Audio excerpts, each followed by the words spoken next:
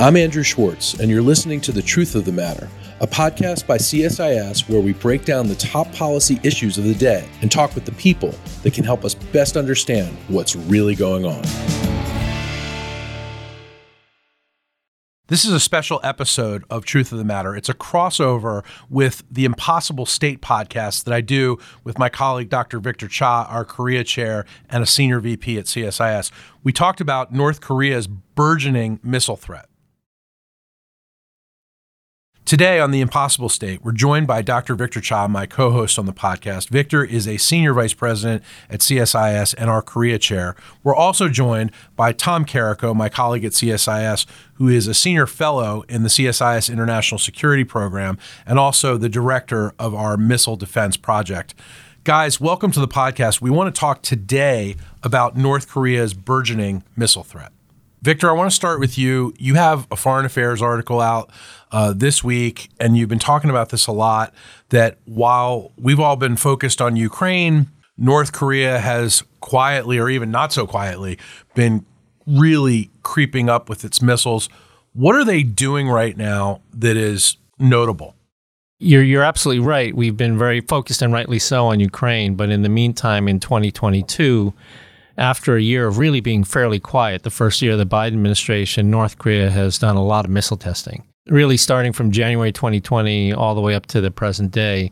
And there are concerns that they're going to do a seventh nuclear test that we've been following very carefully with satellite imagery and have been publishing reports on. So what does it look like they're doing? They're definitely testing a lot more. They have no problem with failing in terms of their testing. So they don't mind risking failure in terms of their testing.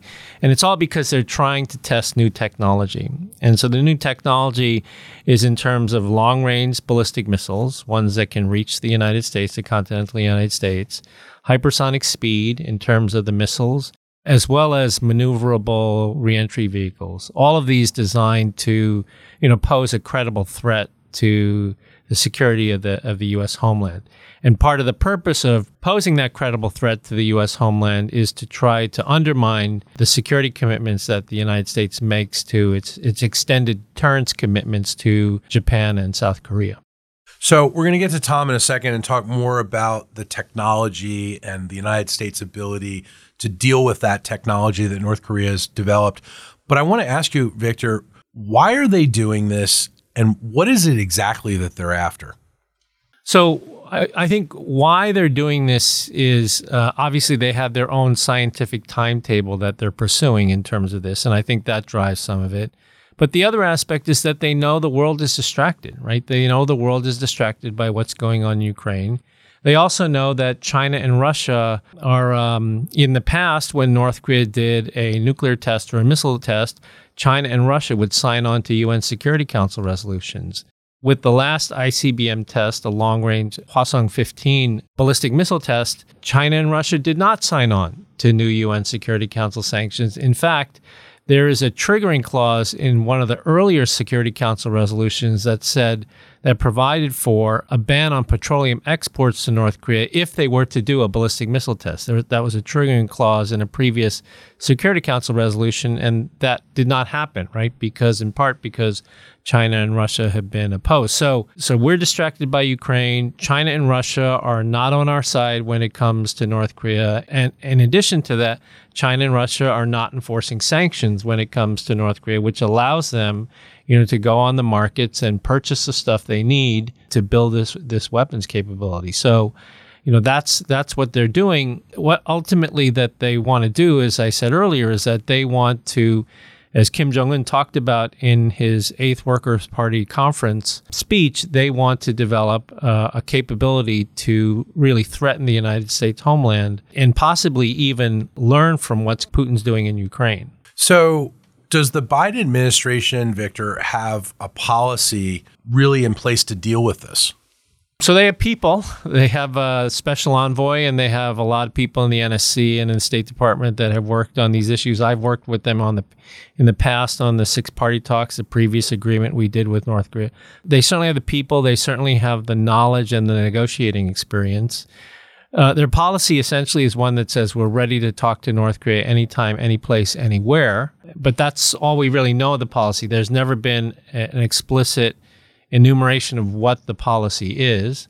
But it doesn't matter in a sense because North Korea is not willing to talk. And there are many who believe that as long as they're on this current path of building their missile capabilities, they're not going to be ready to talk, possibly for the rest of this year while they continue to consolidate this capability. Right. They're not ready to talk, much less declare what they actually have. Yeah, I mean, we're not even close to that. Exactly. I mean, the declaration would be sort of the second or third step in a denuclearization process. We're not even at the table with them right now to talk about getting back to talks. Fascinating. So, Victor, this week you have a really terrific piece up on Foreign Affairs website. It's called North Korea's Missile Message, How Kim's New Nuclear Capabilities Can Up the Ante. I want to bring Tom into this and talk to both of you about what does this really mean for the United States? Tom, what do you think when it comes to, what Victor's laid out here and the capabilities that North Korea now reportedly has? What are we to do about it? What can we do about it? Yeah, I think a couple of interesting things are going on here. I think Victor's right that they're using the Ukraine distraction to their advantage. As of course we know, the Trump administration did, after a lot of back and forth, get the North Koreans to stop testing at least their long-range missiles. They kept testing all kinds of short-range missiles under the Trump administration. But in the past year, they've returned to the ICBM stuff. But more than that, we're seeing new types across the board at the lower end, but then also at the they've at least displayed what appears to be a new ICBM recently. But the thing is, on terms of the policy question, hey, everybody, the Missile Defense Review is coming. Look busy until it gets here. But there's been some positive signs, and I would point to the testimony of Sasha Baker, Principal Deputy Undersecretary of Defense for Policy. She testified a couple months ago and gave probably greater insight into the NDS and the Nuclear Posture Review and the Missile Defense Review than we've seen released publicly so far. And it gets into the missile defense side of this, but I will say that Sasha Baker's testimony talked about the next generation interceptor and talked about some other capabilities and how we may be going forward. I think we're going to see some good continuity on this front, and I would say some positive developments. So can we knock their missiles out of the air right now? I mean, they're just very fundamentally, are we at risk? Yeah, I think we're at actually a relatively good position on the long-range ICBM threat. This is what we deployed the ground-based mid-course defense system up in Alaska and California, and frankly put together an entire architecture. This was begun to be deployed in 2004, and we're kind of on our third generation of those interceptors. But as Victor notes, as we talked about earlier, the North Koreans keep deploying new stuff. And that's why over the past couple years, you're seeing the next generation interceptor. Because guess what? This ground-based interceptor, the GBI, that was deployed in 2004, using 1990s technology, that's getting a little old, right? The threat's evolved in the past 20-some years. And so it makes sense to kind of go for the next generation capability. So what do we think comes next, both for us and for them? Well, I would say that what you're going to see here is a little bit of a refocusing of the missile defense enterprise. And this makes a whole lot of sense in terms of the fact that the 2018 National Defense Strategy said, hey, we should be focusing on different problem set. We should be focusing on Russia and China. And so in that general neighborhood, this year, we're going to see a whole lot of attention to things like Guam and the missile defense of Guam. This is the Indo-PACOM commander's number one priority is 360-degree cruise missile, ballistic missile, and probably hypersonic, this, that, and the other kind of defense for our forward-based forces especially. And I think that's the right focus. I think $892 million in the 23 budget request just for defense of Guam, that makes a lot of sense. It's not just about the ballistic stuff after all. You're seeing a lot of increased attention, including from the head of Northcom, who's very interested on the whole North Korean ICBM threat. But what's he making the most interesting noise about these days? It's the cruise missile threat. And I think you're probably going to see some reference to that in the National Defense Strategy when it comes out. Reason I say that is not that it's been released, but there's breadcrumbs in the budget about that it's going to be there. So you're going to see a focus on the broader threat spectrum, not just about the big lumbering ballistics of the past. Victor, what do you see is coming next from the North Koreans? I mean, you're talking in this Foreign Affairs article about how, Kim Jong-un's new nuclear capabilities up the ante. What do you mean by that? So a couple of things. The first is I haven't read Sasha Baker's testimony, but if the Missile Defense Review is going to focus on sort of this next generation interceptors, that's kind of what we're saying in the article, is that sort of the 1990s legacy system that was deployed in 2004 is not going to keep pace with what North Korea is doing, because as Tom said, they keep rolling out newer and newer stuff. The North Koreans are, they're working on a ground-based ICBM program. As Tom mentioned, at their last military parade, they rolled out a new missile. They haven't tested it yet, but a new missile that's concerning, that as well as a sea launch capability, right? They're working on a sea launch capability. And they've talked about a strategic cruise missile, which is, and they're not near that capability, but they've talked about it. And anytime they've talked about something, they've eventually done it. And so, why ground, air, and sea? They're trying to create basically the triad, right? The North Korean version, the triad. So I think that's what we're talking about when we say, what is the next threat? The other thing I would say is that, again, we're looking at the commercial satellite imagery, and there's a lot of work going on at the nuclear test site, right, at Punggye-ri, and a lot of work going on particularly at Tunnel 3, which is the one that we think that they're refurbishing, possibly for a seventh nuclear test, which would probably be of a smaller, higher yield nuclear weapon. Yeah, I'll say, I think, I think it's a good thing the administration is moving forward with this next generation interceptor, but I think it very much is going to be a multiplicity of things. It's not going to be one silver bullet. It's the right thing to push forward on that, a much more capable interceptor missile. But we do have to think about this, and I think you will see the administration thinking and programming on a holistic basis. And, Victor, you talk in your article about kind of revisiting boost phase defense. It's a hard problem, although if there's one place in the world we might be able to do it from and for, it's North Korea, just based on the geography. So we're actually coming out with a missile defense project, coming out with a paper on that in a couple months, actually. But it's really the full spectrum, I would say, of missile defeat. It's the attack operations, the ability to thin the herd in all kinds of different ways. On a very bad day, when this might happen, we're not going to sit idly by and just play catch. And so the idea of thinning the herd, of hitting things on the ground and doing our very darndest on the scud hunting and early intercept, and then the full suite of non-kinetic things as well. So that's why it's important not just to kind of count the missiles and the interceptors, but really recognizing the United States on that very bad day will bring all kinds of things to bear, and we won't just be reliant upon what's up in those missile fields in Alaska. So what are the key capabilities that we need to watch for coming from North Korea? So, as I said, I think it's certainly the ICBM capability. It's their desire to create countermeasures that would sort of throw off our interceptors, as well as the maneuverability of their reentry vehicles. These are all things that they are aspiring to acquire, and what some of the recent testing suggests that they're trying to do. Just to add to the point that Tom said earlier about the full suite of capabilities, the other party we haven't talked about yet is South Korea in all of this. And we got a new government in South Korea that is very focused on the missile threat from North Korea and has talked very openly about acquiring additional missile defense capabilities on the peninsula, whether that is an additional THAAD battery, which was a source of great deal of tension with China in 2017, or early deployment. They have plans to deploy Iron Dome, their own Korean Iron Dome system. Like Israel has. And talked about deploying it 4 years earlier than they normally would. So I agree, it's like a whole set of things. But the point of the article was to say that, these days North Korea does a missile test and nobody even pays. Certainly in the U.S. government, they're paying attention, but people aren't paying attention. No, it's like a blip on the radar. I'm okay with that. You know what? I think the in the press and here in the U.S., sometimes we give them just a little too much free PR and unearned, earned media, as it were. And so I'm like okay those, with that. They like those pieces that Brian Todd does, where he brings you on, Tom, to show, Yeah. But they certainly like seeing Victor on MSNBC and NBC News as well. But to Victor's point too about the South Koreans, I just love the fact that every time North Korea pops something off, that within I think it's 4 minutes, the South Koreans usually pop off some of their own offensive missiles, just to remind the Koreans that their indications and warning are good. And their readiness is good. And so if the North Koreans decide to do something not very well informed and stupid, that the South Koreans are ready to respond in kind. But the North Koreans, like multiple reentry vehicles, smaller and lighter nuclear warheads, SLBMs, air launched.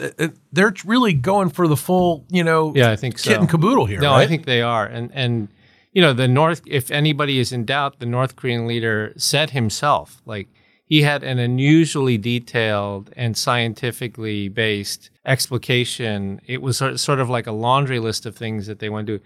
And, this was in January of 2021 where he gave the speech. Right, yeah. And they normally don't. He doesn't normally do stuff like that. So I think they're pretty clear about what they want to accomplish. And like I said, I think that they're also learning from Ukraine. I mean, I think they're learning from what's happening in Ukraine. The most obvious respect is the idea that it just reinforces why they need to pursue these weapons, is because, in their mind, right, Ukraine doesn't have nuclear weapons and they were attacked. And so I think that's certainly one reason. But the other is, and the more worrying one is, in the beginning of the conflict, Putin, put out there that nuclear use was not off the table as a way to try to deter NATO countries. And that could be a very bad lesson that North Korea is learning, that the notion of first use, right, to try to deter U.S. or Japan or others being involved may be something that they're learning and causing them to pursue not just these long-range capabilities, but battlefield-type nuclear weapons capabilities as well. And on the lessons learned, I mean, what's one of the stars of the Ukraine conflict? Not nuclear, but one of the weapons being used in great quantities. I think we're up to like 2,000 total missiles fired to date, but that's the cruise missiles. And that's where North Korea hasn't done as much. But the couple last year sometime, they did do some cruise missile testing. And so I worry about that because those, not very detectable, fly much cooler and all that kind of stuff. And if North Korea can get the cruise missile thing, that would be really concerning, because then they have, as I like to say, the non-nuclear strategic attack threats to come in and suppress. And that's a very big problem. And then the other thing on this is, you talk about the laundry list. I mean, it's almost like they're advertising. And so what I worry about is not that they're going to pick a fight and pop off a nuke and just go crazy. Yes, that's a big concern, but it's also the missile bazaar, and the setting up of transfers, tech transfers. They figure this stuff out, and then they can kind of transfer it to other third actors. They've sold every system they've ever developed.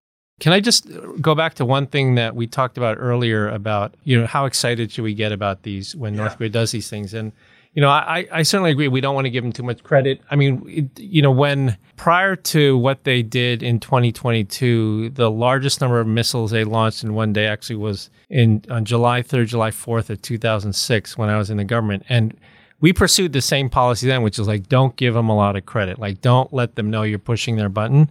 And I think tactically that's a good thing to do because they like all the attention. The only problem is if you don't have a strategy or a diplomatic strategy attached to that, it just means they're going to do more. And eventually, July 2006 was followed by October 2006 when they did their first nuclear test. And at that point, we couldn't pretend like it didn't happen. But at that time, we also had China and Russia on our side and got the first ever UN Security Council resolution signed on by China and Russia on North Korea. I think that's very well said. I think the last Hwasong 17 ICBM test, though, was accompanied by a very slick montage video with Kim Jong-un walking around in a leather bomber jacket and all this kind of, choreographed stuff. Yeah, he lost some weight. There's a lot of PR going on there on their part, too. Yeah. So finally, I want to ask both of you. Victor, you talk about in the Foreign Affairs article that taking on the North Korean missile threat will require a strong dose of pragmatism. What do you mean by that? So I think we have to be realistic about what we can achieve in a negotiation. I think we have to be realistic in two respects. One is, should we sanction North Korea? Absolutely. We should continue to sanction North Korea. Is sanctioning going to stop their testing? History proves no. Right? We sanction them, we can't deter their testing. So to stop the testing, which we think is important because we don't want them to continue to advance their capabilities, it requires some sort of negotiation. And so, the new Yoon government in South Korea has come in and they said denuclearization first, and everybody's in favor of denuclearization. But we've got to be practical about what we can achieve. We're not going to get a John Bolton Libya-style denuclearization from North Korea. It's just not going to happen, given the size of their program now and their commitment to it. So we just got to bite off pieces of it, and we have to decide which are the pieces that are most important to bite off. And I think one of them, of course, is to reestablish this test ban on their longer range capabilities. I think I'm hopeful for when the Missile Defense Review comes out that we're going to see that continuity that I talked about. And I think it's important that we need to stay the course and not make dramatic shifts one way or the other. We got to have that sustained diplomatic initiative. We also got to have the confidence that there's no one silver bullet. It's going to require some active defenses. It'll require the diplomacy thing. It'll require the attack operations. But that all those things together, no one of these things has to handle the problem in sum. We're not going to resolve this overnight by diplomacy, as we've, despite every effort. But likewise, I think the capability on the next generation interceptor is so important that I prioritize that even over schedule. And so it's be nice if it gets here sooner than 2028. But I think the capability and the reliability and making sure there's competitiveness in that program, I think is even more important. So I say don't rush it. Get it right. We're not going to have a chance and time to do it again later. Guys, thanks for this expert analysis. Always great talking to both of you.